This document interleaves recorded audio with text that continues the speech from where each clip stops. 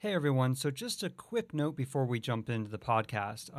We had some issues with Quinn's audio, and then we also had an issue about halfway through where he lost connection. So there might be a few odd edits here and there, so please forgive that.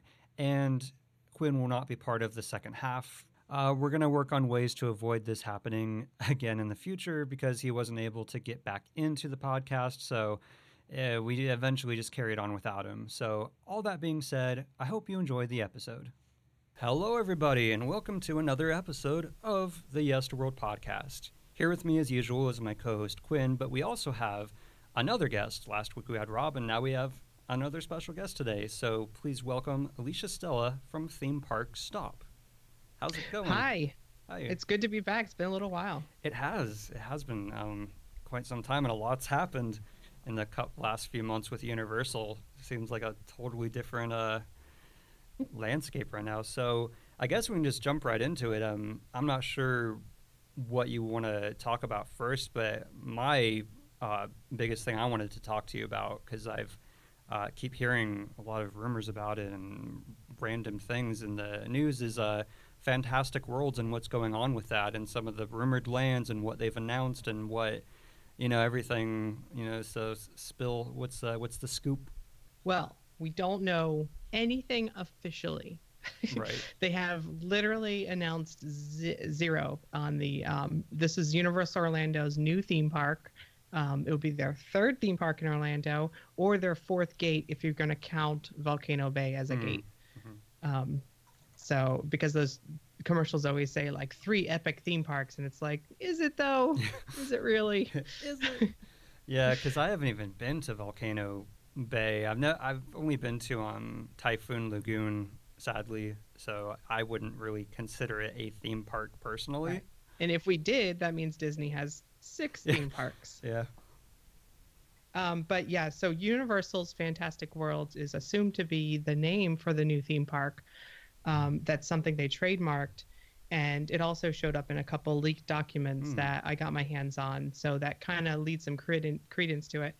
Back in December, they had a Comcast town hall meeting, and someone snuck a picture of a slide and pictures of the handout, and they posted a couple of it to Twitter, and they sent me the rest. And so I've been sharing things like that, and which that's was fascinating. Really, it was like a puzzle, like seeing yes. that was so, like, I remember stumbling upon that article, and I was like, man, this is some awesome journalism detective work, because it was just like a puzzle, and someone tweeted. I never know what the term is. Twat. Someone tweeted to me the a translation of some of the garbled, blurry text. So I actually now know what every paragraph on that page said, and that's pretty cool. But it was mostly about Nintendo, and that's the big one too. But going back to the name Fantastic Worlds, what's funny is they had trademarked it, and then Warner Brothers actually contested the trademark. One would assume maybe they were afraid it was too close to Fantastic Beasts and Where to Find Them, and they were like, there could be some brand confusion here. They filed for an extension before the trademark was approved, and the deadline just ran out like a week ago. So that means that Universal gets to keep their trademark, so Fantastic Worlds is probably going to be the name for the park. So what do you think? Go ahead. I was probably what you were going to say. I was going to say, I had been under the impression that they specifically chose the name Fantastic Worlds because of Fantastic Beasts. Do you think that is the case? If they did, I don't think they told Warner Brothers. That's what it looks like. It looks like if Fantastic Beasts was going to have a land in this new theme park, no one told Warner Brothers what the name of the theme park was going to be, and then they might have been caught off guard, and they're like, whoa, give us money. Do you think if you were to guess, do you think Universal did choose the name because of Fantastic Beasts, or do you think it's just a really, not even coincidence, but just... I don't think that's the main driving force, because some of the other words they were going after was epic worlds, legendary lands, Fantastic Worlds, Dream World or Dream Park. And it's funny because they have a relationship with Legendary for Jurassic World. They have a relationship, well, they own DreamWorks for Dream Park, and they have a relationship with Potter for so it feels like they were picking words that just happen to also coincide with lands within the park. So I don't know if it was on purpose or what, but the idea is, and what it says in some of their internal documents is, it's some fantastical places to visit. Right. Like they are just looking for an adjective that's a generic, like Islands of Adventure. Islands of Adventure is just, some basic words, but you put them together and it's the name of the park. And I think that's what they were going for here. Has there been anything that shows that Fantastic Beasts will be a part of this park? Because if it's called Fantastic Worlds and there is no Fantastic Beasts in the park that's known for Harry Potter, it's going to be a little confusing for people, I would think.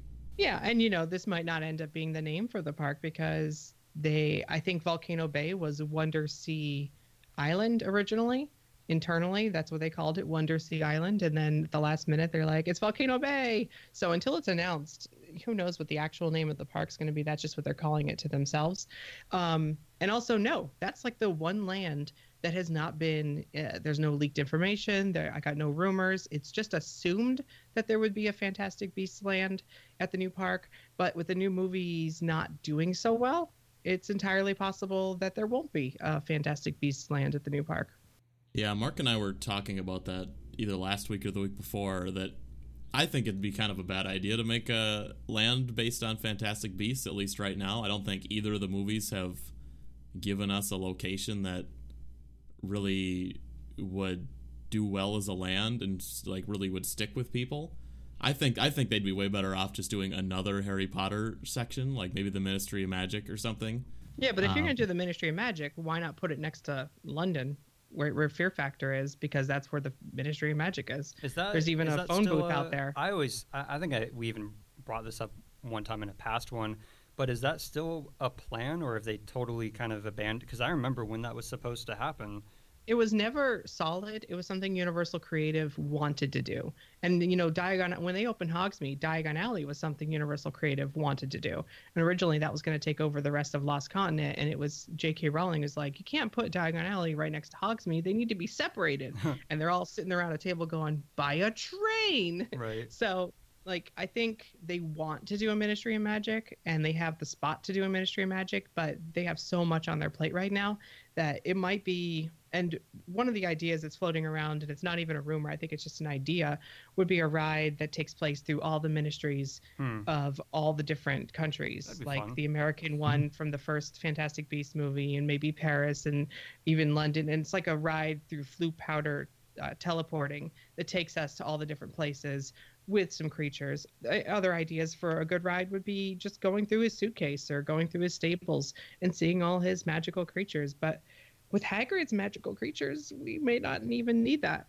When do you think we'll be hearing some more official information about Fantastic Worlds, and when do you think they'll actually announce it and some of the attractions and the lands, or do you think it's going to be pretty kept close to the chest until more has been done on the park itself?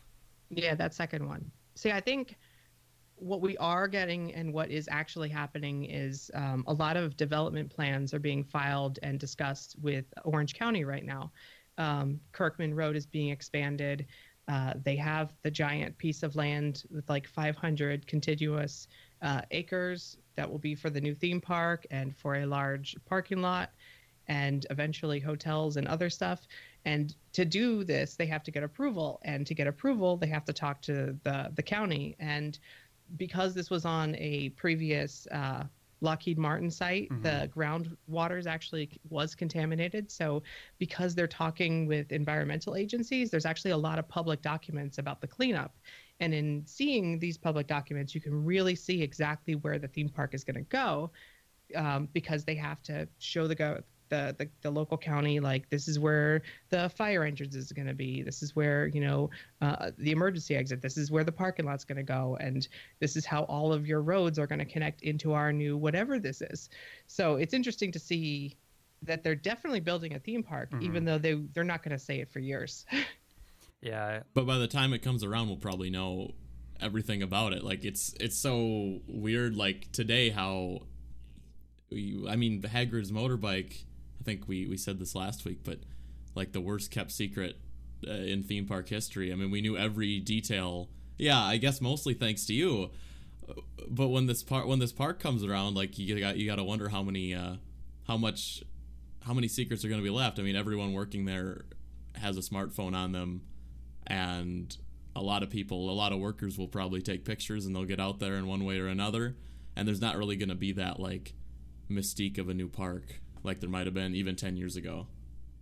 Well, that's definitely true, especially with BioReconstruct on Twitter taking helicopter pictures, and Midway Mayhem on the top of the Starflyer now installing a 24-hour camera connected to the internet so that we can see the construction in real time now.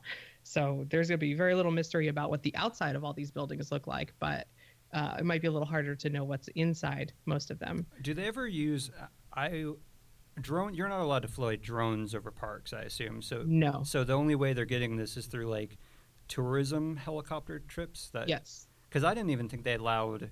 Maybe it's just Disney, but I didn't. It's just Disney, yes. Yeah, which I actually agree with because it kind of ruins the immersion when you see like a giant helicopter flying overhead.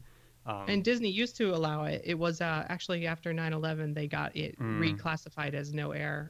So Universal must not care if people are leaking stuff if they don't put a ban on helicopters. They must really not care then. Oh, they care. They just don't have the relationship with the local government the way that Disney does. And Disney only really has the no-fly zone because of the terrorist attacks and because there was a threat back then. So they don't want things flying over top, which is a good reason. Right. There was a credible threat back then. Well, it's also, but they've kept it since then. And I could see too because at the time there was, not to get dark or anything, but there was no real icon at Universal that could potentially be a target versus the castle. I remember that was a huge rumor back in 2001, like, oh, that was a target. So I could see Disney having even more reason for concern compared to Universal. You can get permission. You can actually get FAA permission to fly. You just have to do it a little higher over the Magic Kingdom. But BioReconstruct on Twitter has actually done that for the Tron coaster already a couple times. So he is a treasure in the theme park community, and we adore his weekly updates. Not all heroes wear capes, as they say. Yeah. Because one thing I was going to ask before I forget, because with the fluffy figures, and this is something we brought up last time, I was saying, I can't believe that, number one, knowing that people take photos from helicopters, that they wouldn't have put it under something to hide it from view, and two, I feel like they can't be that much. There can't be that much movement or complicated mechanics in them if they're going to be exposed to the Florida weather. Or is it? Do you think it'll be more like as Quinn brought up last week, like a buckbeak? It's exactly like buckbeak, but with a little more motion. And obviously it's gargantuan. I believe it's even the same company. I believe it's Life Forms is a company. They specialize in outdoor safe animatronics. So it has motion, and I think it's going to rear up, and then the middle head's going to kind of snarl at you. I guess I was hoping that's all that you have time for as you pass by. I guess I was hoping for obviously we're looking at a photo from however many feet in the air, but I guess I was hoping for like some cool Kong-esque facial animations, but it seems like it will be a very basic. But like maybe they're. It helps that it's 20 feet tall, so it's going to be impressive by size alone. And if it's rearing up, and also the middle head's going to snarl at you, so I imagine its mouth and stuff will open and close, and that might make its eyebrows curl in a little bit. Like that, in the 4 seconds, you're going to get a good look at it. It's going to be amazing. I guess I just thought for some reason that would have been enclosed, or what the reason would be to not enclose it. Like what the benefit is. Yeah, I like that this is an outdoor coaster. I like that. At Disney World, you can go on something like Big Thunder Mountain and see the flooded town with the animatronic chickens and the guy in the tub and stuff, and you pass by that fast. Right. And that is a detailed set all outside. And I like that because Universal's never done an outdoor coaster with like full-on animatronics and scenery and things. It has always been, it's either inside like the Mummy, right, or it's outside like Hulk, and there's no theming at all. So like there's no scenery. It's just I'm on a coaster. I guess for me, because Dragons was incredibly themed in the queue, and then you get on the ride, and it's like, here's a pit of dirt. Yeah, I guess I've always just preferred on a personal level indoor coasters, especially in Orlando when it gets super, super hot and sunny. And so I guess I always prefer it when it's an indoor environment. But it seems like they're doing a lot with the coaster to like enhance the experience by not being indoors, you know. Mm-hmm. It's different. Wait, are we talking about Fantastic Worlds? I was talking about Hagrid's motorbike with the. No, I mean, like, are we switching gears, or should we go back to Fantastic Worlds? I was just talking about Hagrid's, unless there's nothing else to talk about with Hagrid's motorbike. Oh, there is a ton to talk about Hagrid's motorbike, but I didn't even talk about the rumored lands of Fantastic World. Let's hop back to. I mean, this is pretty much going to be a Universal only podcast, I think, so we can hop around. So yeah, what's going on with some of the? I know there's a Monsters. I know they're kind of abandoning the whole Dark Universe thing, but I've heard they are still going to make some sort of Monsters land of some sort. Yeah, I haven't mentioned it anywhere else, but I've heard, I think they're on the 3rd iteration for what the Monsters world's going to be at the new park. With the failure of the Dark Universe, I think we are firmly in the original like 1920s to 1950s era of monsters for this new theme park land. And that's where it should be, because, you know, Brendan Fraser films come and go, right? But the original 1930 Dracula is always going to be there. Yeah, or the Swamp Thing and all those classic. Creature from the Black Lagoon, excuse me. Oh, I always forget. There's so many, like, because then all the other studios had rip-offs, you know, of, that, I guess Swamp Thing was like their weird TV series sequel. But do you think that resonates enough with the, you know, because obviously the demographic they're going for teens and kids and stuff. Do you think those classic monster movies have enough of a presence? I think everyone knows Frankenstein with bolts in his neck. Right. Everyone knows Dracula turns into a bat. Everyone knows the Mummy, and everyone knows the Wolfman. Like they can make these movies 1,000 times over, and there'll be an audience. True. Doesn't even matter what studio does it, because these are classics, in like all-time classics. These are the main original scary monsters. And what's great also is because they're older, they're not that scary to kids these days. Like we have Hotel Transylvania, where it's kind of like, you know, comedy versions of it. So we got Vampirina on Disney Channel. Kids are used to the monster aesthetic now, to the point where they can do rides like this. And I don't think it's going to be like Halloween Horror Nights level scary. It's more going to be like Haunted Mansion, this is fun kind of scary. Yeah, I mean, I would love to see a haunted mansion, but with like all of the And I think that's what we're gonna get, sort of. You'd think they'd want to be a little tentative with how they do this, seeing as now I've heard that Blumhouse is going to be making these new versions. They're doing a reboot of The Invisible Man, but I think they're no Johnny Depp though. They're going back to what the movies used to be. Low budget. I mean, this is what saved Universal, was they were such low budgets, but they made huge numbers at the box office. Trying to make a Tom Cruise mummy action movie out of something that should be a low budget horror film probably was not going to work again. They got lucky, I think, with the Brendan Fraser version because of the time period. But if they go and they pick, like Jason Blum is the master of taking a small amount of money and making a horror movie that everyone's going to go pay money for. So I think he's the perfect guy. And they're not necessarily rebooting this whole Dark Universe thing. They're letting him reboot one movie. And then, you know, hopefully it does well. We get a Creature from the Black Lagoon movie. We get maybe another Dracula movie. And because they're more based on the originals, having a land at the theme park based on the originals is going to be timeless, and I think it's only going to reinforce it. People always tell me, like, when are they going to give the rights for Marvel back to Disney so they can replace the Marvel rides with like updated versions with the new actors? And I'm like, you realize we're about to witness the end of a phase of Marvel films, and that they're going to lose. Like in 10 years, we're going to reboot all these with new actors. Right. If you do rides with all these actors, they're not going to be timeless. The Spider-Man ride at Marvel Superhero Island is timeless. It is not, you know, we've had Tobey Maguire, Andrew Garfield, and now blanking on his name. I like him though. Henry, the new kid. Oh my gosh, Tom Holland. Now imagine if instead of a nondescript cartoon character version with just some voice, imagine if they had used the Spider-Man of the time. We would be 3 Spider-Mans in by now. Right. I would love that. I would love a Tobey Maguire Spider-Man ride. It would confuse kids, but I'd love it. It wouldn't hold up the way that something like the Haunted Mansion holds up. You know, you can make an Eddie Murphy movie for the Haunted Mansion and still keep the Haunted Mansion. I've just assumed that eventually they would sell back the rights to Disney, so then Disney could do more with Marvel, and then Universal would turn that area into something with a little more life. What does Universal get out of it? Well, it depends how much Disney is willing to pay. I mean, I personally... I don't think Comcast needs any money. I think the only difference with... when it comes to like the MCU, I don't think we'll see a reboot, like maybe ever. I personally don't think so.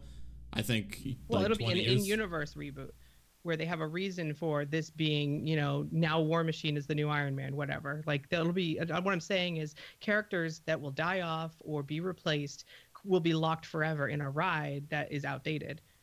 Oh, you're right. It won't be timeless, but I mean they've already done it with several rides. I mean, like Chris Pratt will always be Star-Lord, and it's not like there's going to be, you know what I mean? Like he'll still be canon. You'll know, like. Well, it bothers me that Mission Breakout has Baby Groot, and he's already teenage Groot now. Yeah, that's right.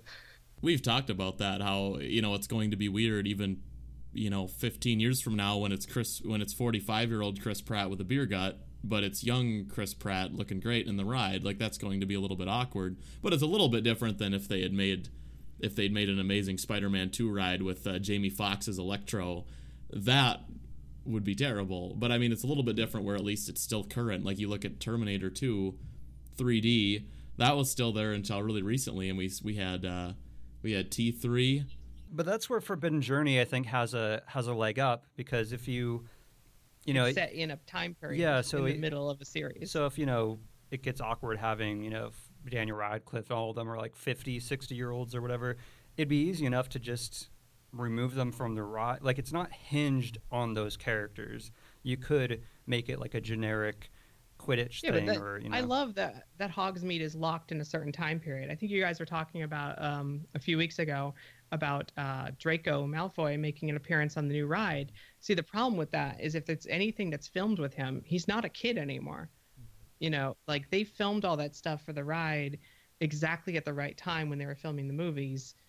So, you know, when Draco appears in the Quidditch scene, he's the right age. If he was to appear in a ride now, it would have to be like voiceover with CG or an animatronic, because there's no way he could portray the age he was at the time. And Hogsmeade takes place in a certain time in the middle of the series, because Dumbledore's still alive. Spoilers. And I love that Diagon Alley takes place a little bit later in the series, and like that's an exact moment from a film. Yeah, I guess I hadn't thought of it that way, but then you look at Sam Jackson and Captain Marvel. Like, I could really see them. Like, not that they would, but I think now we're in this weird realm of technology in terms of filmmaking that you want a young version of someone that's passed or is way too old. Boom, spend $1 million. And like, I haven't seen Captain Marvel, but I've heard Samuel L. Jackson's like CGI young look. Like, I've heard it's just mind-blowingly like scary good how he does look exactly like he did. I think in his younger years. I think my point was Disney's going to be tweaking and changing and updating their Marvel rides a lot more often than Universal ever has to with theirs. Right. But I mean, I just wanted to go back to the point of the lands, the Harry Potter lands being at a specific time. I mean, like Diagon Alley, and not to get all like book nerdy, but the ride is set during the escape from Gringotts. But then, like, I think of the book, and like the ice cream shop is open, and I know at the beginning of book 6 or book 7, that guy gets kidnapped by the Death Eaters, and his ice cream shop goes down, and like things like that. I don't think they're necessarily set. I don't mean to get all nerdy, but like I don't think they're set during a specific time period. They've already abandoned the area because we're at war at that point. But like, I meant the ride itself takes place at a very specific time. Yeah, and Hogsmeade. You have to take some liberties, you know. Like, I think Tom Felton could. Like, I think we talked about this, but I think Tom Felton could be in a ride if it was set towards the, the tail end of the series. I mean, there's no way they can make it make sense why, book 7, book 6, Draco is hanging out with Hagrid in the Forbidden Forest, but it doesn't need to make sense. You know, it's all a ride. We need is Hagrid. We got all the creatures. What else do you want?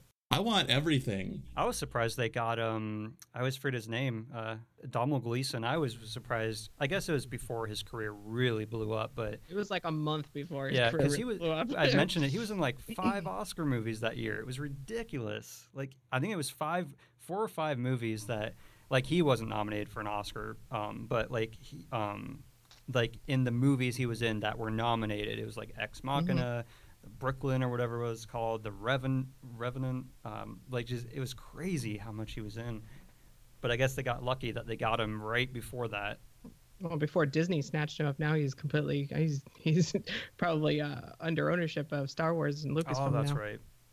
Yeah, because I guess that's the debate is between, you know, what level you keep lands and attractions more just vaguely within the universe versus when you use specific characters or specific parts of the books and movies that could potentially I think it works date it. better for classic films or instant, you know, modern classic films. I think it works much better. Like Indiana Jones, like you don't have to worry too much about. Right. Even if they keep making bad ones, the first one is so iconic. It's okay that you do a ride based on the original series. Well, look at Temple of, like I've always thought it interesting is that, and one reason I loved it is that Temple of the Forbidden Eye, you can't really go like, oh, this happened.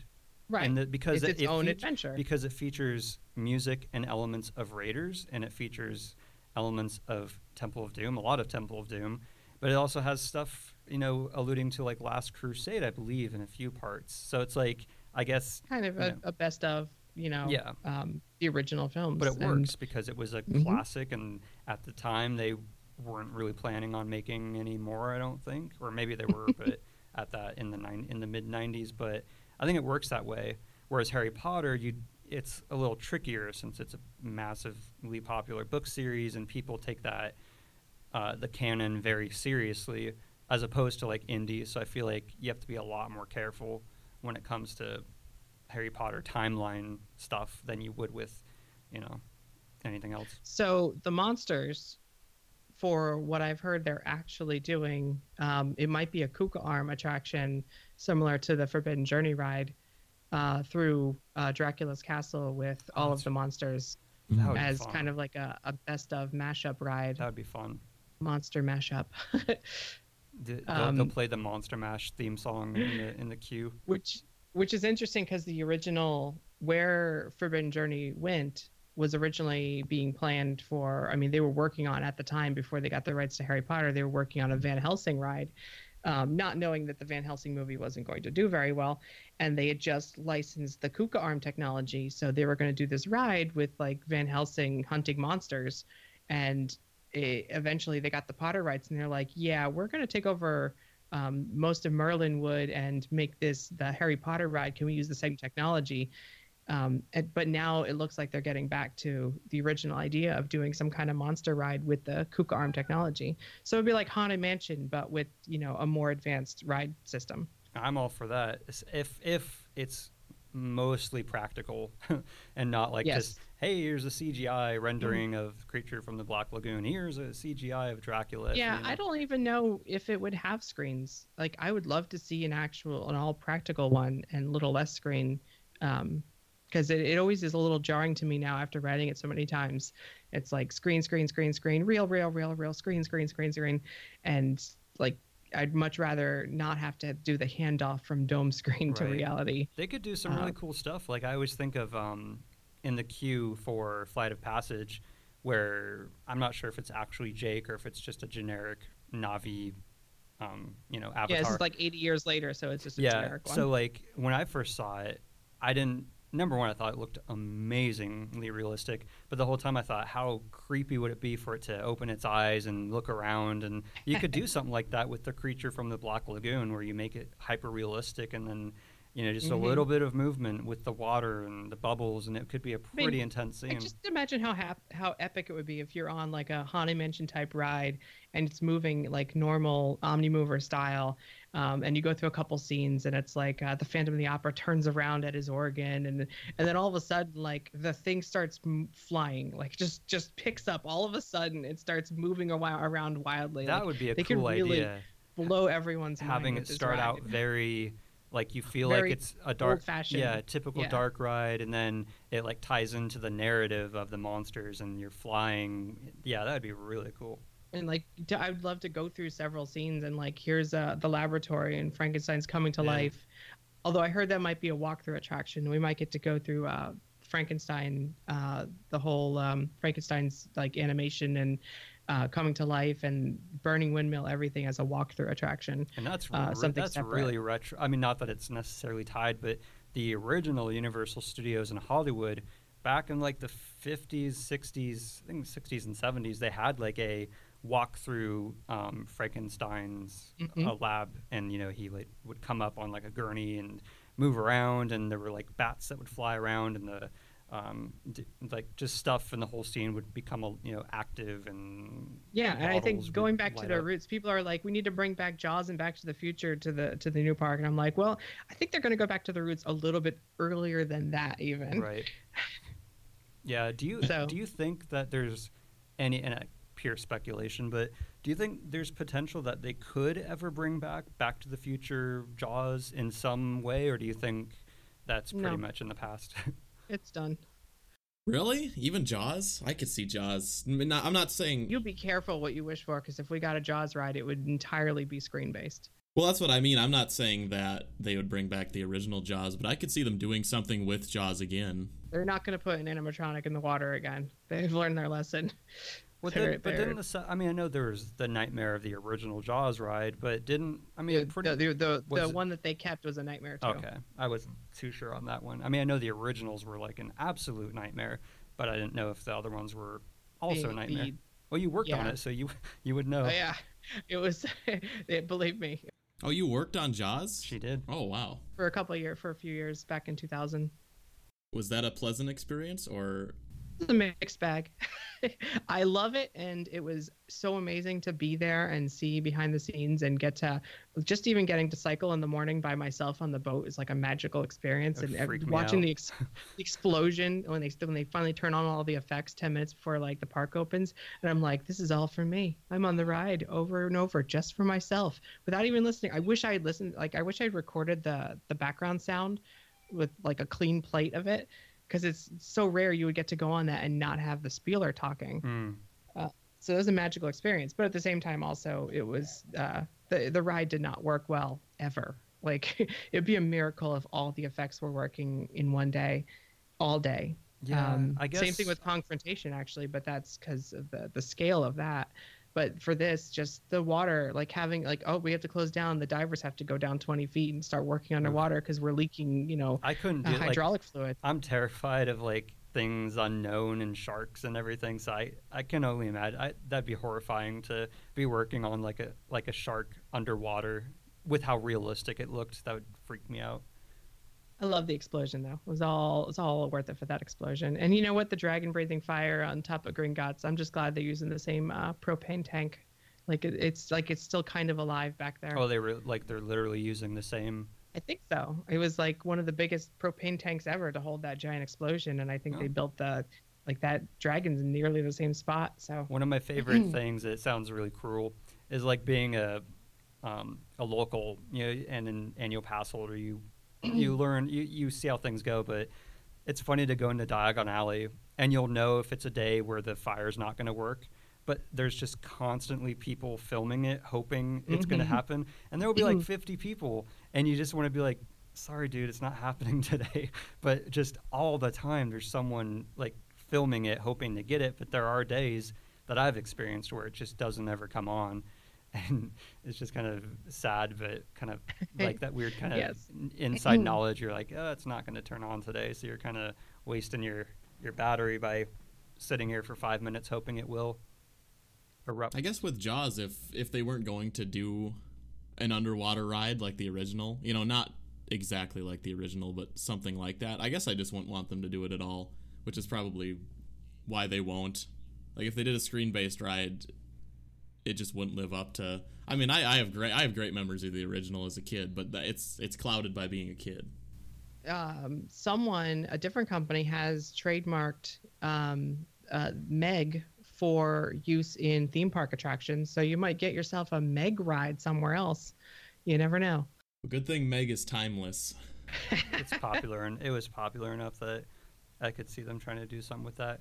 So other than, so there's, I mean, I know a lot of it's speculation, but so there's a Nintendo World land and a Monsters land. Are there What's any, great about those others? two is that those were the only two so far we've seen in that supposed handout from the Comcast meeting. World of Universal Classic Monsters and Super Nintendo World were the only two that were talked about that I've seen from the leaked photographs. So those seem pretty surefire. And the other one would be DreamWorks animation, which seems like a done deal. I mean, Kung Fu Panda is getting a huge presence in the new Beijing park they're building right now. And they put How to Train Your Dragon in the new nighttime show at Universal Studios Florida. So And that'd be a fun ride, like a How to Train Your Dragon ride where you're flying around as if you're, assuming it wouldn't just be a simulator ride. Yeah. Well, Dubai, part before they bought DreamWorks, there's DreamWorks rides at different theme parks that aren't Universal, and there is a suspended like family coaster that actually has a mix of screens and animatronics for How to Train Your Dragon.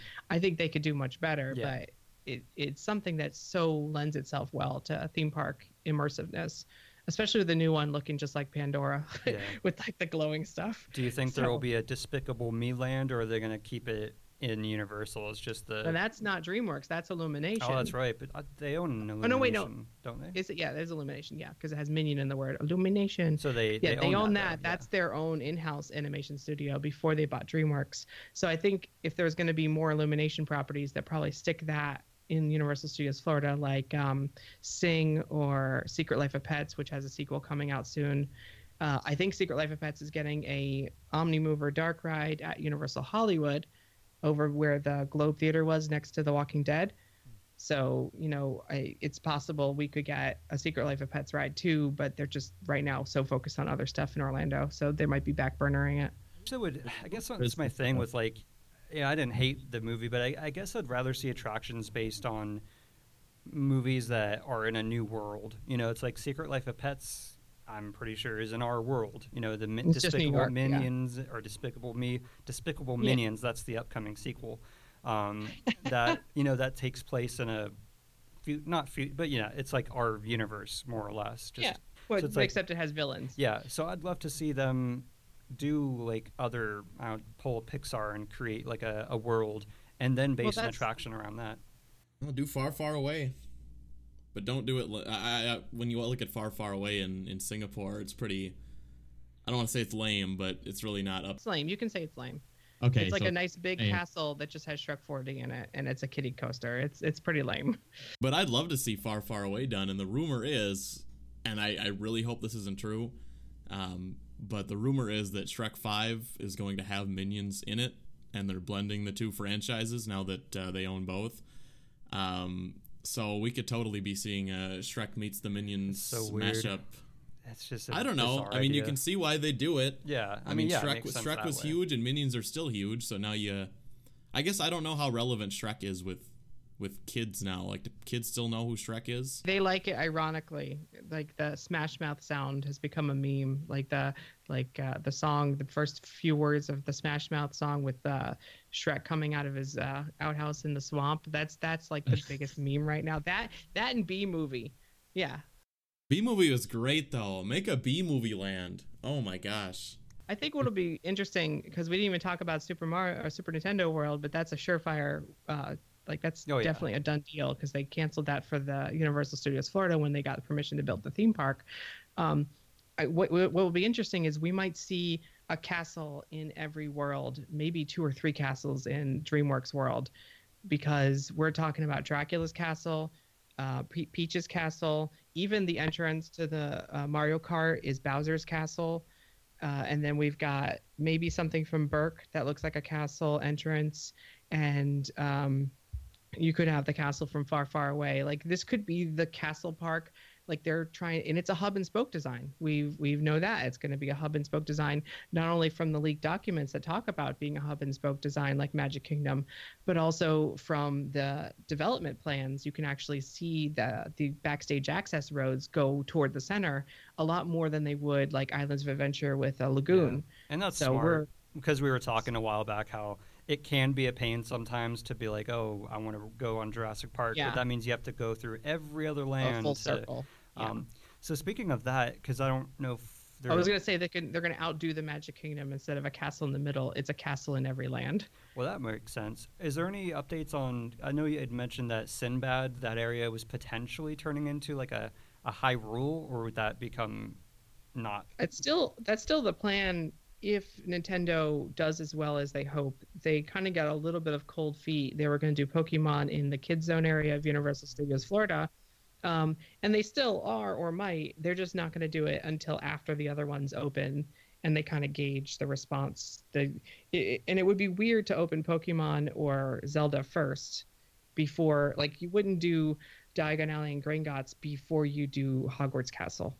And I think that's what's going on here, is that we're not going to see any development in Kid Zone or in the Sinbad area of Lost Continent until after we see the other and that might just be until Super Nintendo World opens in Japan or Hollywood, and we kind of gauge the reaction there, and then they might start construction on more Nintendo lands to coincide with the opening of the new theme park, so we could have multiple Nintendos kind of opening simultaneously, which would be awesome.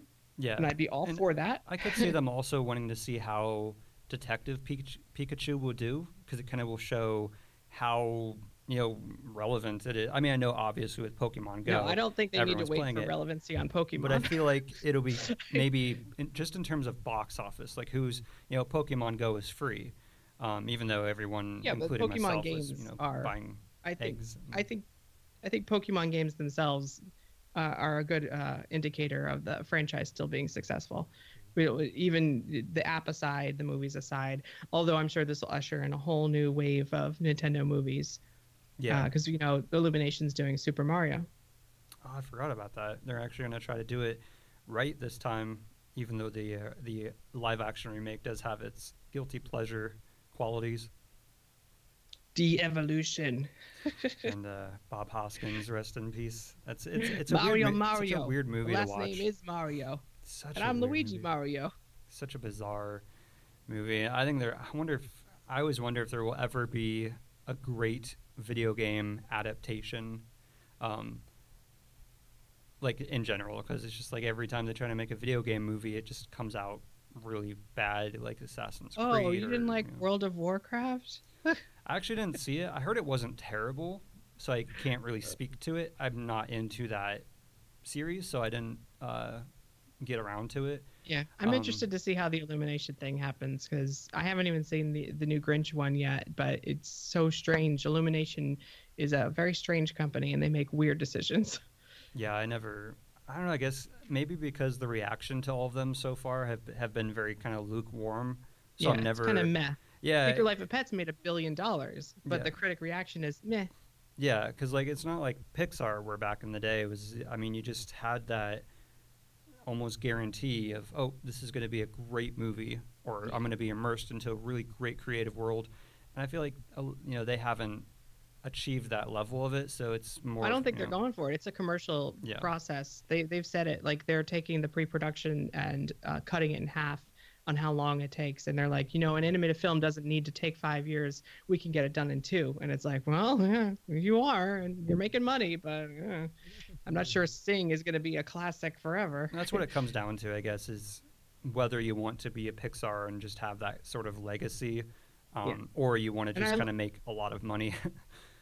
And I like that they own DreamWorks now, because they can kind of do both, where they can do the long, like beautiful, detailed, high quality movies, and they can do the short, money, colorful, this is just filled with pop culture jokes movies. What does DreamWorks have other than Shrek and How to Train Your Dragon? Kung Fu Panda. That's right. Madagascar. Okay.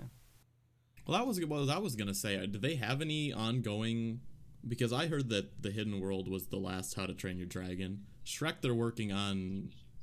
Okay, Shrek they're working on reviving. Madagascar, The last Madagascar movie came out when I was a kid. Puss in Boots has TV shows from Shrek, and they're successful on Netflix.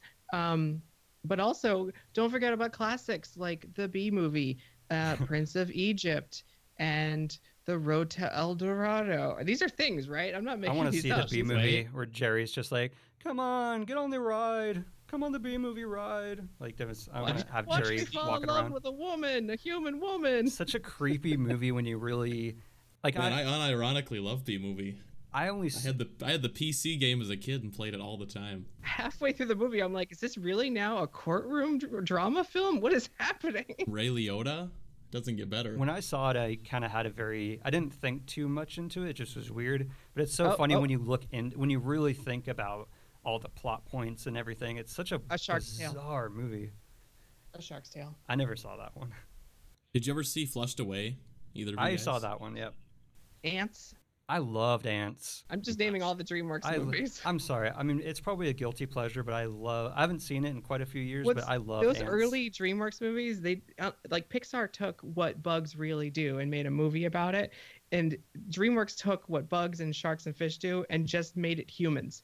They're like, instead of just like Finding Nemo where these are fish swimming around, like these are fish who have offices and doors and rooms and things. It doesn't make any sense. Well, that's what's so funny between like Pixar.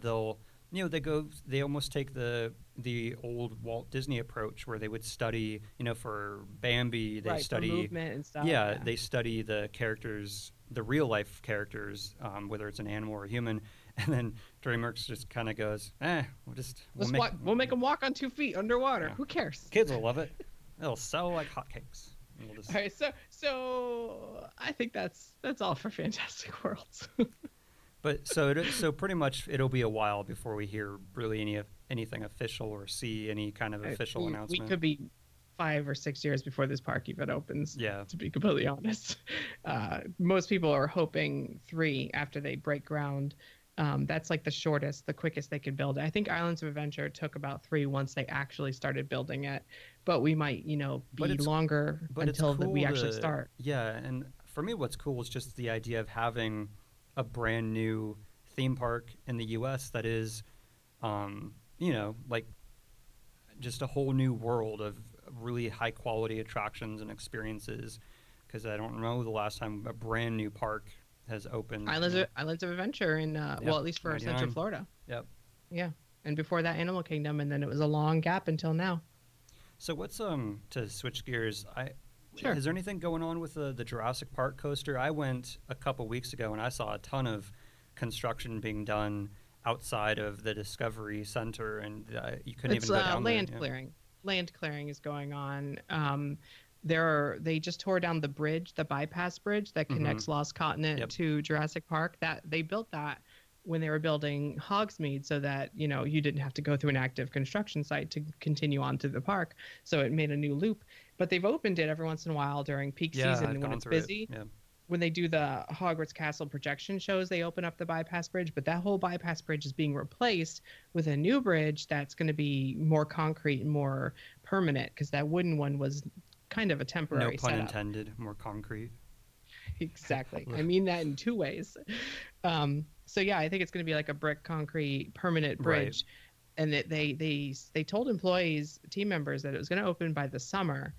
And we have this new dark arts projection show coming. Right. Hollywood is getting it first. They already have dates set, but there's no date set for Orlando's version. And I think that's because they're afraid to open the new show without having a bypass bridge, because the traffic just locks up right there. So in the next 3 or 4 months, we should see that bridge just come out of nowhere. And that'll be the first big part of a new redesigned courtyard area in front of the Discovery Center to accommodate this new giant coaster. So is the plan to swap out Jurassic Park, the ride, for Jurassic World in Orlando too? Or is that still up in the air? The plan is probably to swap out Jurassic Park for Jurassic World, but they are not making a final decision until after the one in Hollywood is open and gets good reviews, because they're really afraid of committing the way they did to Fast and Furious before they even opened it. Like Fast and Furious was such a disaster here in Orlando that, and I mean that like internally, that's what they call it. And it took over disaster, and now they have a bigger disaster on their hands. That was greenlit for all of the. It's still opening in Beijing, I think. I think they're building it there too. And it's like they spent so much money, and it was budgeted across multiple parks that they couldn't kind of stop it once it already started. And Jurassic World, they take a different approach. It's kind of a wait and see approach. And even though this new coaster is going to be based on Jurassic World, they're keeping the river adventure based on Jurassic Park until next year. And if it does really well in Hollywood, then yes, ours is going to become Jurassic World. The whole land becomes Jurassic World, and then it'll match the coaster. Otherwise, we're just going to have a Chris Pratt coaster in the middle of Alan Grant themed Is the land. coaster going to be, are there any kind of details on what it'll be, if it'll be 100% outdoor, what the story will be? It will be around raptors, I assume, or something? Yes. What so far, and this could be considered rumors or early information that could always change, but it's mostly outside, like 90-something% outside, like the Hulk, and more intense than the Hagrid coaster. Right. So because when they got rid of Dragon Challenge, a lot of the coaster purists are like, you can't take away something that, is so thrilling and then replace it with something in between thrilling and children's coaster. So this one's going to be like 75 miles per hour. Probably the tallest coaster, the fastest coaster in the Universal Parks in Orlando. Well, in all the Universal Parks. But it's also going to have a scene in the beginning and a scene at the end. So we kind of have a little bit of story. And I think the story involves, like, the first scene is the stables and the raptors get out. And then we go through some caves and go around, like, electric fences and different Jurassic World type theming, all taking place in the old Triceratops encounter area. So they're getting some good use out of that. Yeah. And then it's going to go up really, really high and come down in front of the Discovery Center and do a big giant circle over that bypass bridge, and then come back in front of the lagoon, back in front of the Discovery Center again. And then when it goes back, right before it goes to unload, it's going to go through like a tunnel. And I think in the tunnel, as it's been described to me, we're being chased by the raptors, and we see the raptors, and that's when Chris Pratt's character comes out and stops them from eating us. So probably screens. It'll be like it'll be like a confrontation kind of, or not. I think like a screen tunnel for the coaster to pass through. And if you look at the plans that I posted on my site on OrlandoParkStop.com, you could see it's a very skinny tunnel. So some kind of screen tunnel all around you that looks like, so you're in the screen essentially. But the first scene, I'm really hoping for like animatronic doors that swing open and the raptors start to run out. That would be really cool. And that launches us and we go into a launch. And I don't even hate those corridor screen things. My problem, the same with every time, whether it's Hollywood's Kong ride or the one here or even Fast and Furious, is that they never, and it's probably more of a logistics thing, but they're never built high enough to where I don't always see that in my peripheral vision. Just sit in the middle. Just sit in the middle. I still can see like the bottom of the screen and the tracks, and like I can, it's a lot better in the middle, definitely. But if you're not in the middle, which most of the time I feel like you're not, I just wish they would build the screen a little lower or hide the tracks more or build the screen a little higher. I don't know if they can. But if they weren't blowing fans and spraying you with water, they could. But the screen actually does go down farther, but it's blocked by a 3-foot little black wall on the right and the left that has all of the sprayers and stuff. If you sit on the right side and just look down the whole time, it's just a series of pipes, tubes, and things spraying you and blowing at you. So if they didn't do that, it would go lower. Like maybe they could put it inside the vehicle. It works at Flight of Passage. Like you put your hand right over that thing and it completely kills all the effects. Yeah. It works in like, PhilharMagic 3D movie, but I've always for found those things, it comes from the side. It's kind of unrelated, but I always thought it was funny that with Reign of Kong, I remember the first time I rode it, or one of the first times, we got stuck in the front, and it was one of the worst ride experiences I've ever had because you literally cannot see anything. They don't even seat that front row. Well, that's what I was going to say. That's what I found funny because I got off it, and I was just like, who thought that was a good idea? And then later on, they closed it off. So I thought, did no one during the testing say, hey, boss, like, you can't see anything here? You got a great view of the animatronic head. of the That's person of the person driving. Fast and Furious at least has a screen in front of you, so if you sit in that seat, you can see where you're going, which I actually think is kind of cool. But I was just surprised that no test, or maybe they didn't care or think people would care, but I just could not believe. I mean, unless you strained your neck, you couldn't see anything, and I was just shocked that that even got into production. As far as porting the 360s from Hollywood, they made a lot of mistakes, and they're going to think twice about moving anything else over from Hollywood again.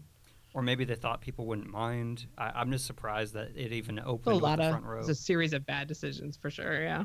But I ride it for the Kong animatronic at the end, and he never Which even feels so disjointed from the actual 360. Oh, yeah. It's a very bizarre ride. It's like three separate, like you have the screen portion, which is kind of telling a story, and then you have the plot line doesn't even flow through. No, it doesn't. The girl gets captured, and then we don't hear about her until a voiceover at the end after the 360 segment. So a little retcon, like the main thrust of the story is just thrown out for the 360 part. Thank God you're okay. It's like, well, where were you? Because they literally just brought the same film from Hollywood, which I thought was pretty, like, again, I understand from a business point of view because it's always going to get long lines and you'll get people anyways, but I thought that was so lazy to just they changed it from part of our tram falling off the side to another car coming up. The other guy that's on the radio. So they had to change the film a little bit. They could have thrown her in there somewhere.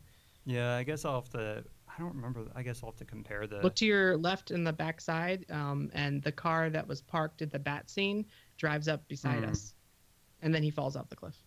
Yeah, that Kong I love that King Kong animatronic. That's like the highlight for me. I love to see more stuff like that, more practical, or even the shaman and river in Pandora, that attraction. And I just love things that are practical and tangible and real. Yeah, I mean, it's probably a older generation thing to say, but I just love seeing things like that over screen.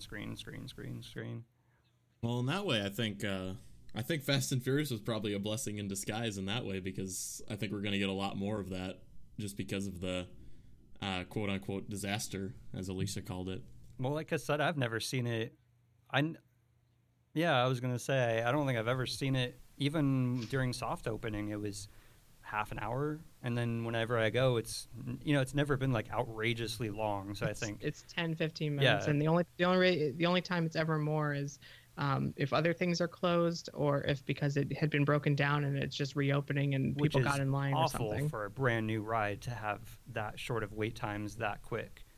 Yeah, I mean, we're like Flight of Passage. We're a couple years out, and it's still got 3 to 4 hours every time in the morning. 3 or 4 hours, and I love that. My only pet peeve, and I've said it before, and maybe I just have a weird shaped nose, but for some reason the glasses never stay on my face. I mean, they're better than they were for the first few months. They were really loose originally. Yeah, I don't know why. I just always, if I even slightly look down, they start to slide off, or I don't know. Maybe that's a gimmick to keep you from looking at the other cars. That's the other true. Floors. But I just would love to see if an attraction can. I remember the first time I rode that because I didn't know anything about it. I knew it was a screen ride, and that's why I was really curious to see how it could work as a screen ride. But man, I love Flight of Passage so much, even though I've only ridden it 3 times because of how the wait times are. I think I've been on it about 20 or so times because I'm very patient.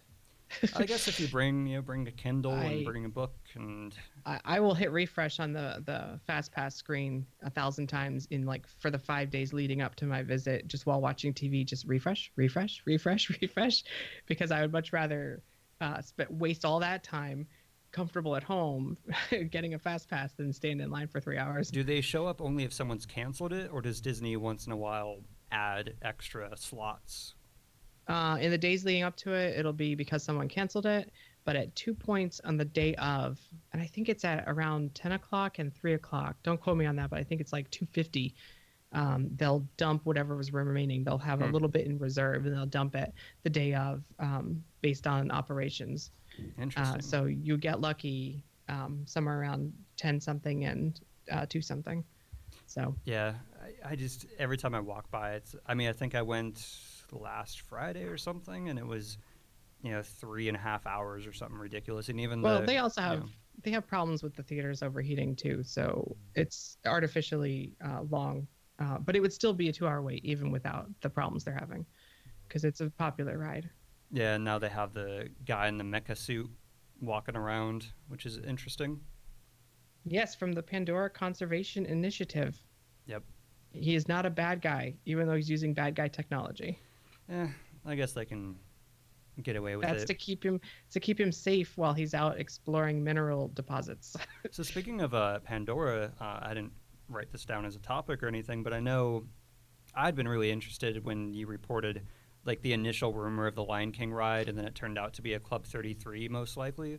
Has there been any more developments with that, or even the potential for a Lion King attraction? Because that's my favorite Disney movie, so I was so excited for a bit. Even if it's a ride based on a live action version. Well, no, that we talked about that. Where I don't think that's where the rumor is. I don't see how it'd work, because the only way it'd be like basing Winnie the Pooh off the recent one. You'd have to make the figures look hyper realistic, and I don't feel like there would be any attachment to it. I want a dark ride in the form of Winnie the Pooh, but a little bit more advanced. With the permit from my article was Club 33, but the rumor still stands. Some people believe that they want to do a Lion King attraction, and they're just like there was already a rumor last year for a Jungle Book attraction based on the new Jon Favreau film. And it was to be built at Epcot for a new India pavilion. And it would be a boat ride using like the Shanghai Pirates technology with a lot of screens mixed with practical and animatronics. But if they don't get the funding to build that pavilion, then that ride probably won't get built. And then we might see, that ride technology and that budget get switched over from a Lion King film, a Lion King ride based on the new Lion King Jon Favreau film. So there's someone in the company who really wants to make rides out of these films, and these films are making billions of dollars. So I don't blame them. And also the live action fits kind of into the Africa area of Animal Kingdom better, because they don't want to have another more realistic. They don't want to have another World Showcase, freak out where people, with Arendelle and have it be like, no, you're changing, because that's why Pandora works, because it's a separate part of the park. But if you started adding like a Winnie the Pooh or whatever characters from IPs, then people are going to feel like you're taking away it's authenticity, it's cultural authenticity. So it's still a rumor. Some people are telling me it's not going to happen. Other people are telling me they want it to happen. So we're just kind of playing wait and see. But the permit itself was for Club 33, but I'll keep my eye out to see if they're actually going to start building anything, because I'd like just to see anything new for kids. Yeah. Because I think that park is really lacking. We took a couple little kids there, and it's not like Dinosaur is too scary. Even the Navi River Journey is a little weird and scary. The Bug Movie is terrifying for little kids. Just absolutely terrifying. I shut my eyes during the part where the spiders come down, because I have arachnophobia. Just absolutely. So really all you're left with is, and then they're too short for the roller coaster, the water ride, and the Flight of Passage. So all you're really left with is the animal walkthroughs and the one animal ride. And Rafiki's Watch closed and is becoming closed, Zootopia? Yeah. The rumor? Oh, that's a rumor. I think they just closed it because the train was becoming too costly to run. I thought for sure. I was like, they're totally going to do Zootopia. It technically went seasonal. They just haven't reopened it yet. Oh. So I think it's going to come back nearly the same. But they are doing some work back there. And I think if they rethemed it away from Rafiki, I mean, have you been down there recently? The actual Rafiki theming is 2 statues, a wooden cutout, and a sign. So if we rethemed it away from Rafiki to Zootopia, I think it would just be, instead of Rafiki, now you meet, Judy Hopps, and I can never remember his name. Nick Wilde? I've only seen it. That seems right. I've only seen it the one time. But you brought up Epcot, and this was actually, it's funny because I went to Epcot a few days ago, and because I'm working on an episode that has to do with Epcot, I got to thinking again, like how crazy it is, how many planned pavilions, they were, I forget, I'd have to look back, but I think it was like 21 were originally planned, and then it was 12, and then, so it's like crazy that so many of those went completely unconstructed or unrealized. And that got me thinking, like, do you think they're ever going to add and you said India, but I was wondering if they're going to try to add more pavilions, you know? Brazil's the most solid right now. They actually have some agreements or some, you know, almost contracts with some private firms because that's the thing. They're not going to build it unless they can get funding from somewhere. And that was the problem. It used to with just the other be government, ones. and now it's like if we can get a company or two to sponsor the pavilion, Yeah. Even if they drop out, we'll at least get the building costs, you know, Because down. Morocco is the only, and correct me if I'm wrong, that's the only government-sponsored pavilion. Morocco, I thought. Yes. Because that was originally the plan, was to have every pavilion sponsored by the government, and most of them just weren't interested. So that's when they Norway was sponsored by the government, and a lot of them had, you know, agreements and some sponsorship. They helped, like that's how they chose which ones went there. But see, I've been under the impression that funding. I thought that Norway was sponsored, like in terms of financially, by all the companies, and then it was just kind of more of approved by the government, but they weren't. Oh, well, later they ended up sponsoring it once the companies backed out, I think.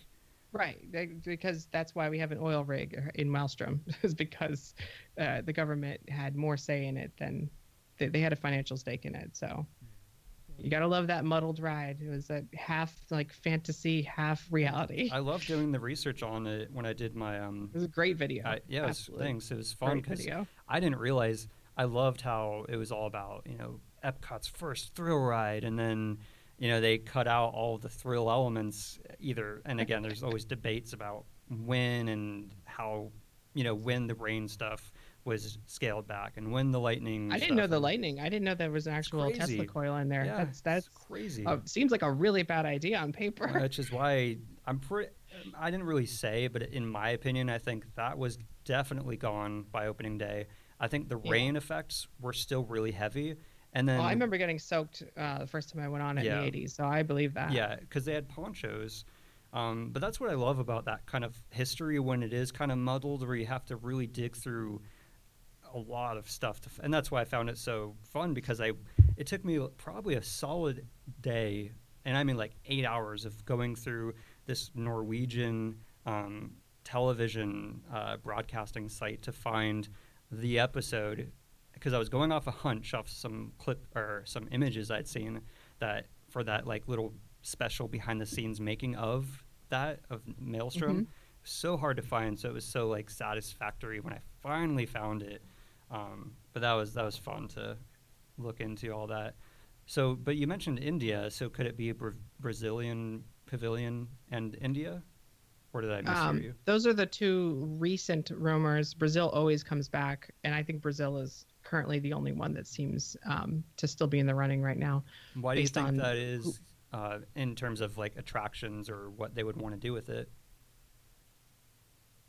Or like what do you think is the reason that they would more want to make a because they have money, because they're giving us money. It's because Epcot can, like, Disney's got an agreement with someone who's going to give them money, and I think India didn't. Like, that's just all it's come down to is they would love to add more countries, but they're so busy with Future World that there's just no budget unless another government or private firm is going to give them money to do it. So, you know, if someone wants to open up a Brazilian steakhouse and build a very beautiful Brazilian themed pavilion to do it, give Epcot the money and they will say yes. And they'll devise some sort of attraction. Maybe they'll make a Pixar movie with a new in a new country or something. Or I don't know if they'd even need an attraction there. They may just. I was saying you should move the attraction in Mexico over there, because one of the characters is Brazilian and I think it fits better in Brazil. I still want a Coco attraction. Why not? Yeah. I don't think everyone loves Coco. I wonder if they kind of missed out on their chance, or maybe if they did a sequel, but I think it'd be a pretty easy overlay, and I don't think too many people would be upset considering it's already been changed like twice from the El Rio del Tiempo or whatever. Yes. I'd love to see Coco. I think there was plans a while back of some kind of like suspended dark ride for Brazil that takes you around like the giant Redeemer Jesus statue and over soccer fields, and that like wouldn't all be kinds controversial at all. Right. I think that's why those ideas have not ever happened. Well, that's why I'd be surprised, because I feel, and again, I'm so ignorant when it comes to world politics and stuff, but I feel like there would be more controversy surrounding a Brazilian pavilion more than one of the original pavilions was going to one of the first expansions that was in the pamphlet when you went was Israel. Yep. That's got to be a little controversial. Well, there's just a smidge.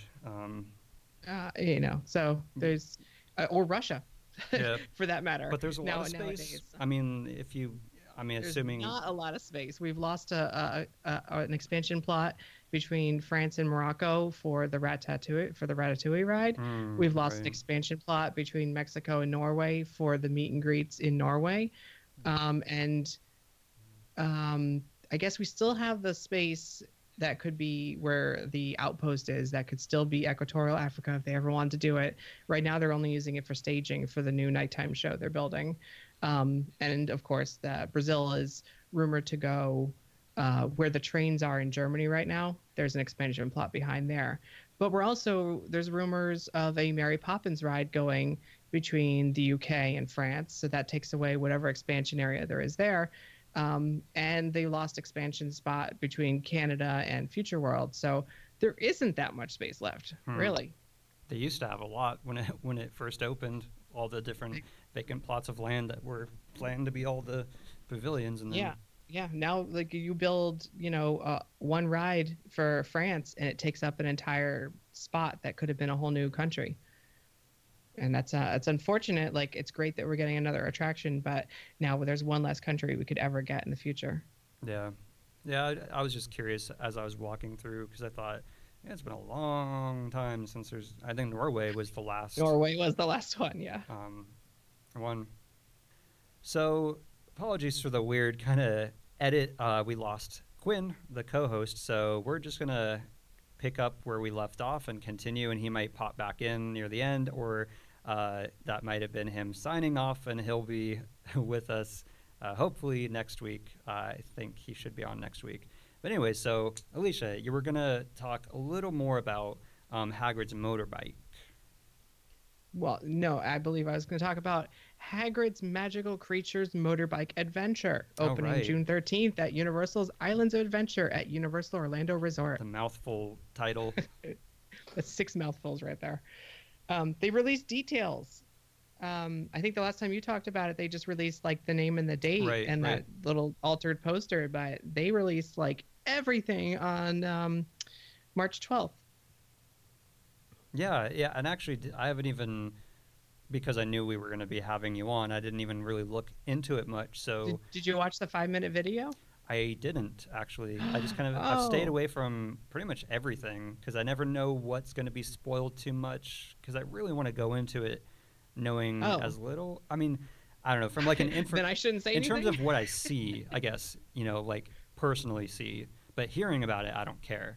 It's more of like, I wouldn't want to see, like all the show scenes, but I would love to know all the details, if that makes sense. Because the two people that were in the sci-fi commercial, Tom Felton to play Draco Malfoy, and Alan Gilmore, the production designer from the films and for the attractions, they did like a 4.5-minute video that came out with the article, and they talked pretty in detail about what the ride, like that it's going to take place in the Care of Magical Creatures class, and Hagrid's our teacher, and then we'll get on to the Hagrid's motorbike and feel like we're flying on the coaster. They even announced it was going to be speeds up to 50 miles per hour. We know now it's a 48-inch minimum height requirement, which is the same for Revenge of the Mummy. They even said the number of trees, more than 1,200 trees. So 1,200 trees have been planted for the Forbidden Forest. It's oddly specific. In case you were wondering. Yes. For all those tree enthusiasts who are like, I want to know how many trees they have planted. But they also said like nearly every creature that's going to be on the ride. And they did a little 30-second commercial too that you'll start seeing on TV. And the commercial shows like all the different creatures, not like actually on the ride, just like CG versions of it. But because they're CG, people are like, oh no, it's a screen-based ride. But I could see the confusion. It's not a screen. There is no screens on the ride. It was like they said you'll see Fluffy, the 3-headed dog. You'll drop into the Devil's Snare. So they kind of hinted at Right. the drop track. You'll encounter the mischievous Cornish pixies, and in the concept art that they released, and in the commercial, there's a unicorn. And also in aerial photos we saw last week, there's a unicorn. So I'm kind of excited about that. Yeah, and one thing I brought up with Quinn on one of the episodes previously was how I thought it was really interesting that the first real leaked concept art or poster or whatever it was, and we talked about it. Yeah, that wasn't a leak. That was posted on Pottermore, which is the official website from J.K. Rowling. So she had permission to post that. I think she posted it a little early, but Universal did give that to her. And also, it was that same poster was posted on the UK version of the Universal Studios website, where you buy tickets in the UK, and it said coming soon. Well, so that was an official poster. It just was never posted from Universal Orlando blog. But what I found interesting about that specifically was that then when they released the new poster, it was the exact same one, only with Hagrid on the bike and the vehicles. So it was literally the same one, just with that. And I thought that was kind of funny. And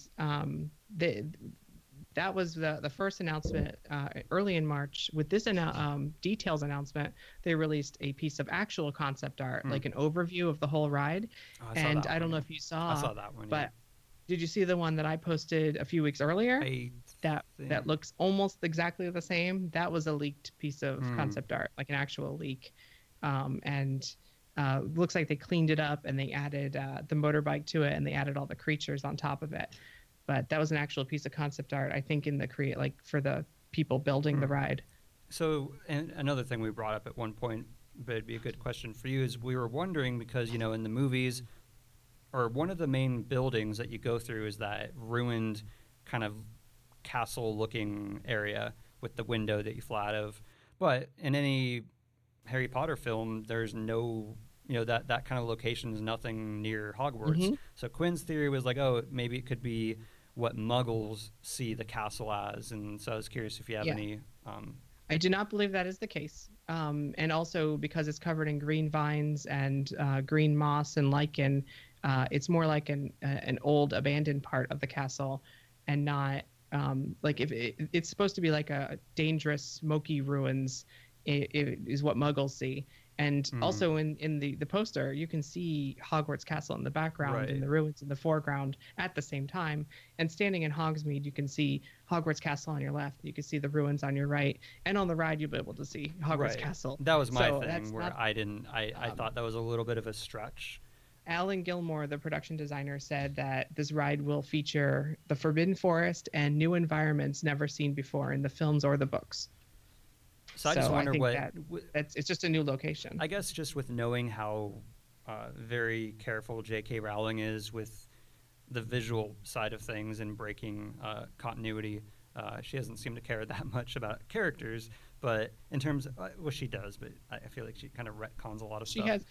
She's writing her own fan fiction after the fact, but we have to endure it, and now it's canon. But as far as visuals, unless you want to say, oh, the camera was just never near that part. Of all the aerial, that's exactly what this is. Because all of the aerial shots of the castle and Hogwarts, like, I feel like you'd have to go pretty far away from the castle to say, like, oh, it was just never seen in the movies, rather than, oh, we're kind of retconning it in.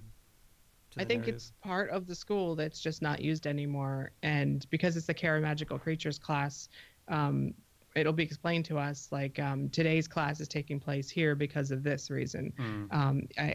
Hagrid he has a laboratory, and he's secretly working on an illegal project to create a new creature, which is called a blast-ended Scroot. And that's something that's not in any of the films. And Alan Gilmore even said in the video, like, we'll even see a creature that's never been seen in the films before.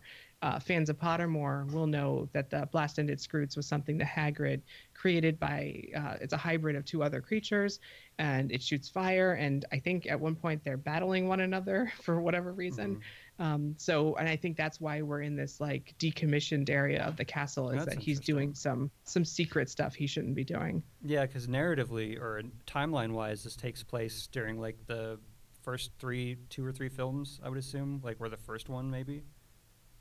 I'm not sure, but I would guess it takes place whenever the Forbidden Journey ride takes place. It takes place in the middle of the series. I guess with Fluffy and all those, I assumed. Well, Fluffy's been released into the forest, and later I think he's sent to Scotland or something. So this is an in-between period where after Fluffy's job is done protecting the Sorcerer's Stone, I think that's what Fluffy was doing. He was set free into the forest. So this is just around there after that story. Yeah, I'm just really excited to go on it after all the stuff that's been seen and leaked and all. I don't know. It just sounds like it's going to be a really, really fun ride. And a centaur. They confirmed that there's a centaur. I mean, so everything we haven't seen yet on a ride, except for the Hogwarts Express, there is centaurs on the Hogwarts Express. But the flying car is also on the Hogwarts Express. So this ride's going to cover like everything that isn't on Forbidden Journey and isn't on the Gringotts ride will be on this ride. And even things that weren't in the movies, like they're just like we haven't seen the Devil's Snare yet, we haven't seen Fluffy yet. They were in the same movie. Here we get to see them. We get to experience them in person. And Hagrid now has his own ride besides Flight of the Hippogriff. Right.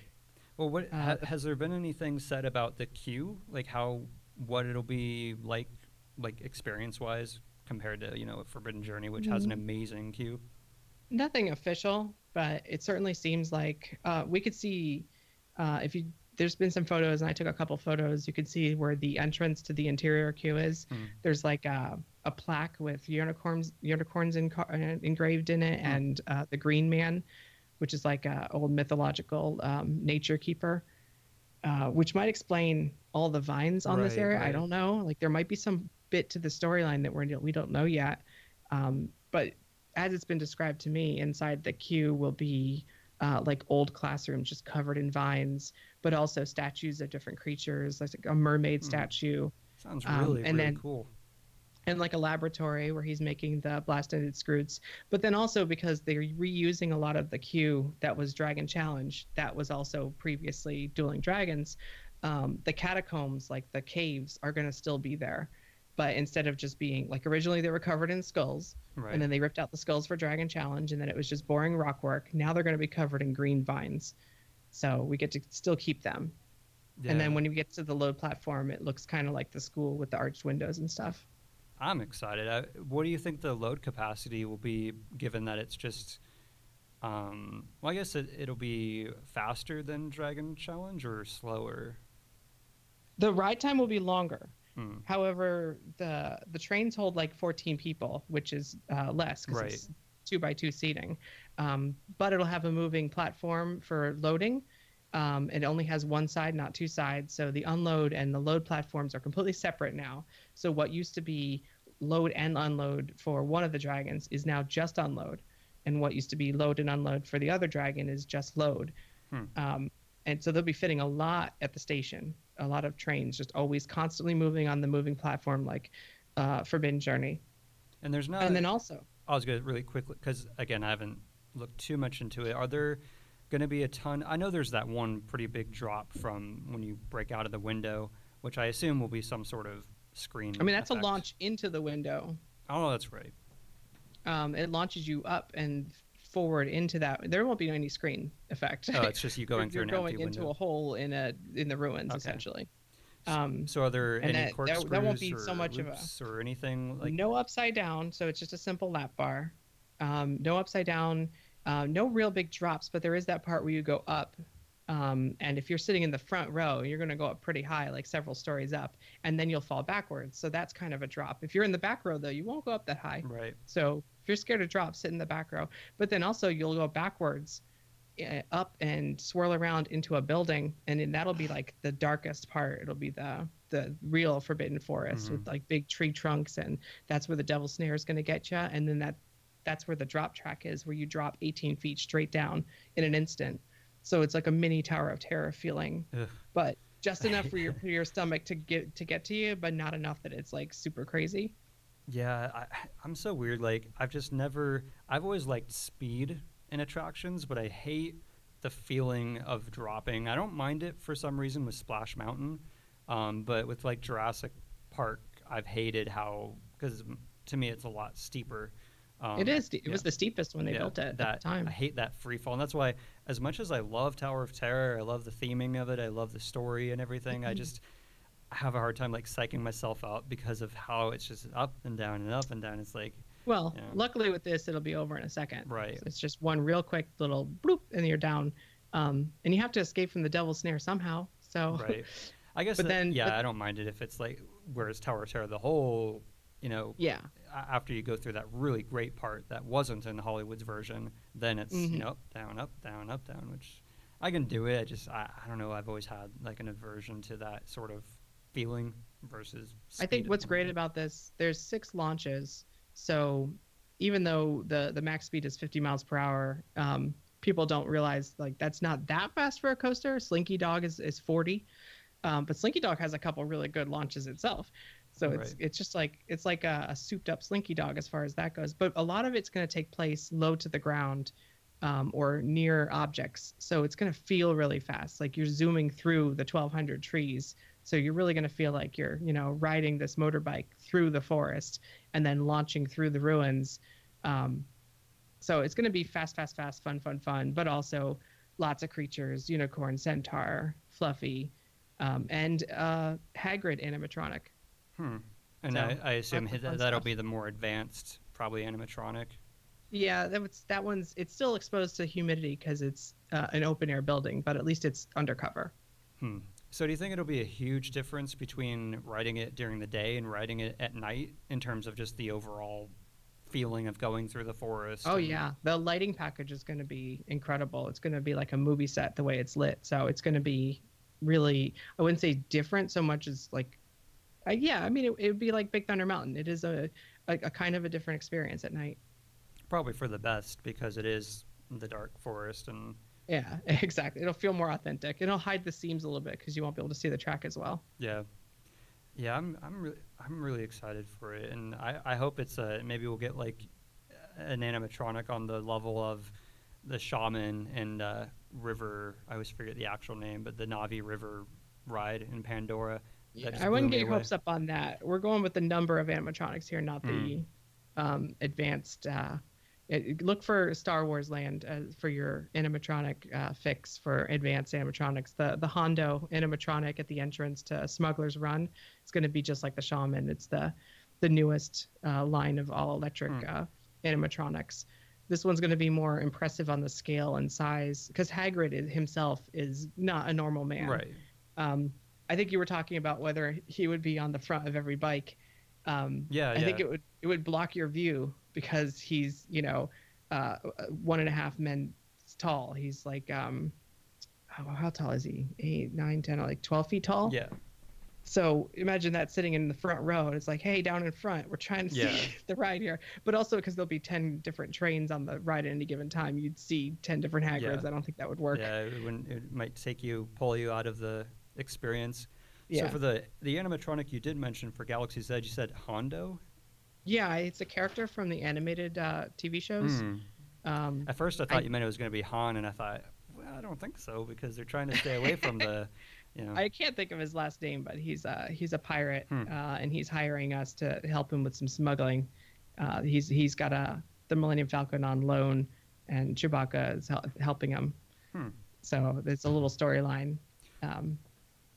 Interesting, because one thing before we wrap up, I wanted to get your insight on, because we already talked with Rob about it, is how do you feel about the whole,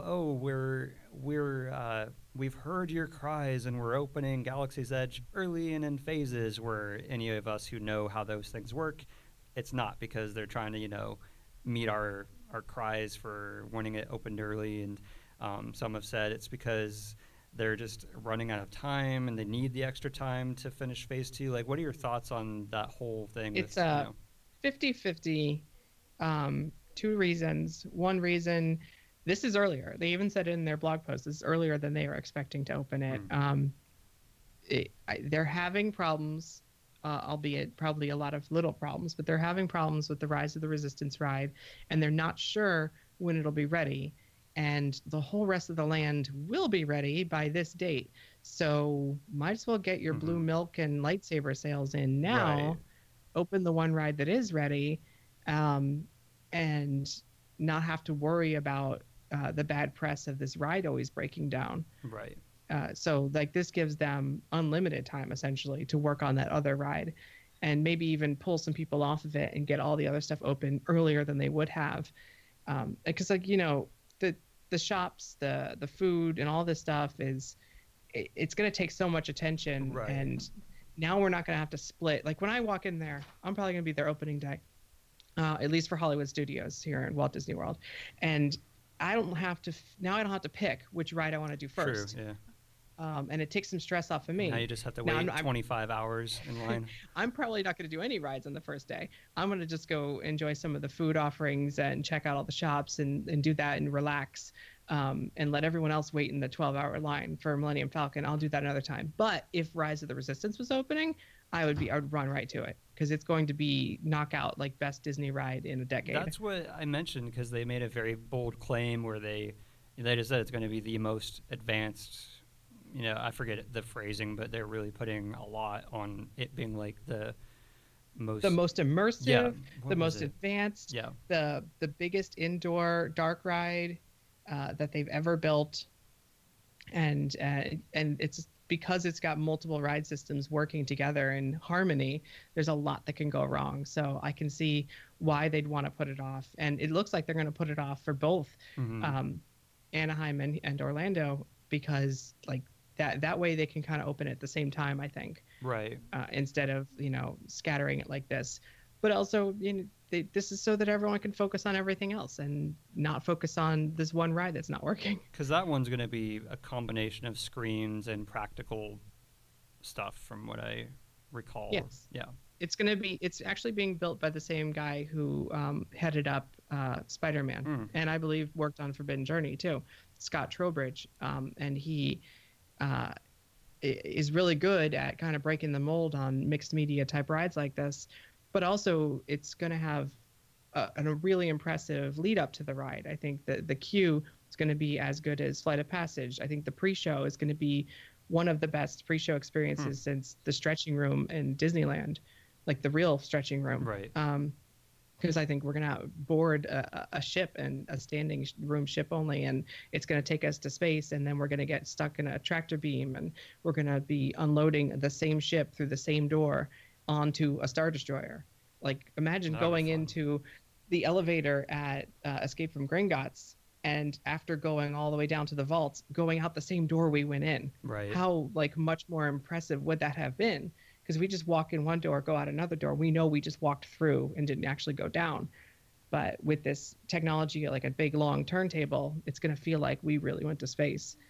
Yeah, it's going to be I always hope that, I hope that they maybe have really good crowd control measures because I could see it just being not miserable, but just, you know, if you're just packed like sardines and even if you are just trying to experience the land, you know, if it's just wall-to-wall people to where you can't even move, then it kind of would ruin the, you know. Well, I don't know if you saw that Attractions magazine article yesterday or the day before when we were recording this. They talked about they're trying to put everyone at ease.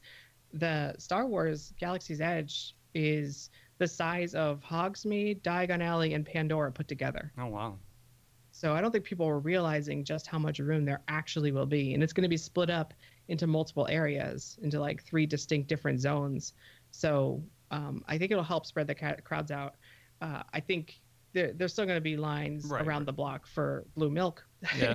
And there's still going to be obviously the ride line. But when you're in line for the ride, that's out of the streets.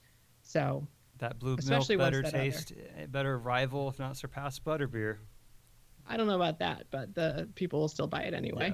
Because then the other thing on that I wanted to get your thoughts on, or because we were kind of speculating last week as to why Disneyland's version, when it's usually the opposite, why Disneyland's version is opening so much sooner than Orlando's, when you would think they would want, my opinion was like they want to kind of do like a test run of Disneyland and see how everything goes and fix anything that needs fixing or finessing before opening the one that's like the once-in-a-lifetime destination where you're getting mostly annual pass holders at Disneyland to kind of experiment with what works, what doesn't. Yeah, it was just a matter of timing. They had more work to do here, so it set them back a few months.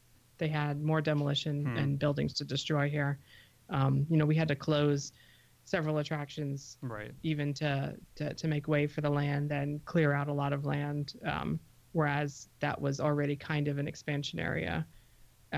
Did anything close other than, was it like I can't even remember. Was anything in Disneyland that had to close? Just some part Just of Big an Thunder. animal area? I guess that's where I was confused, or not confused, but because they had to close and reroute Rivers of America, and they had to close Big Thunder Ranch, and then they had to change that whole passageway. Whereas with Hollywood Studios, I guess I knew they had the lights, motor, action, but a lot of it was just backlot space. But maybe it was more the size of it. It was also half of Streets of America. Right. And a lot of logistics changes had to happen. But also we were building Toy Story. So true. And Toy Story butted up against the Star Wars area. So they were kind of doing two things at once, and they couldn't really. And I think Toy Story only took about a month or so longer than they expected. So there's some timing issues. But Disneyland's was always going to be first. Will it be the same size, do you think? I think roughly? Disneyland has an extra entrance. Yep. We only are going to have 2 entrances here in the Orlando version. Disneyland will have 3. But I think, I'm not sure, but I think we have the better chance for a third ride to be added here. Because it doesn't have a path to block. If they took away some backstage space behind the former Great Movie Ride, there's actually area there that could be expanded for Star Wars. Interesting. Plus, we're getting a hotel here. That's right. One day. It'd be $50,000 a night. Hope. Yeah. Not. But I'm really excited. Like I said, I always kind of ride the line between wanting to know what's going on, wanting to know the ins and outs of the attractions, but also wanting to be like surprised, because I love the feeling of like Flight of Passage. I didn't know a thing about it other than it was a flight simulator. That's it.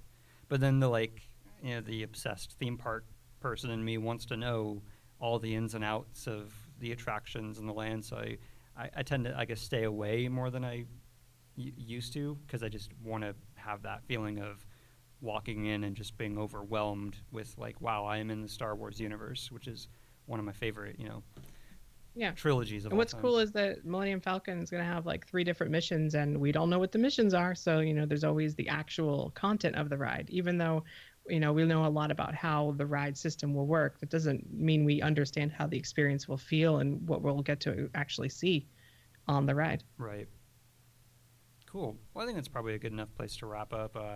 Quinn is experiencing technical difficulties, but I'm sure he would say the same thing as me here. But thank you so much for coming on. It's always fun to talk about news, and because you're in the know, as they say, and just talking with you in general. Yeah, it's good to be back.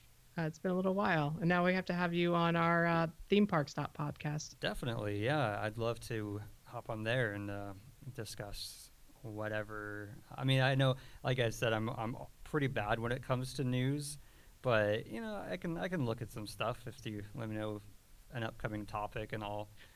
We might talk about something that belongs in Yesterworld, and we'll have you on for a discussion of maybe some things that never came to be. That'd be fun. I will say I will check out the little trailer teaser you mentioned for the motorbike attraction. It seems like they don't give away too much. And even in the 4.5-minute video, they basically say a lot of what I said, and they just show movie clips, so they're not ruining the actual ride. And the 30-second commercial is like epic, but it doesn't show anything from the actual ride, so it won't be spoilers. And we have a date for that, right? That it's going to open officially finally? June 13th. So we're in March, April, May, June. That's coming up pretty quickly.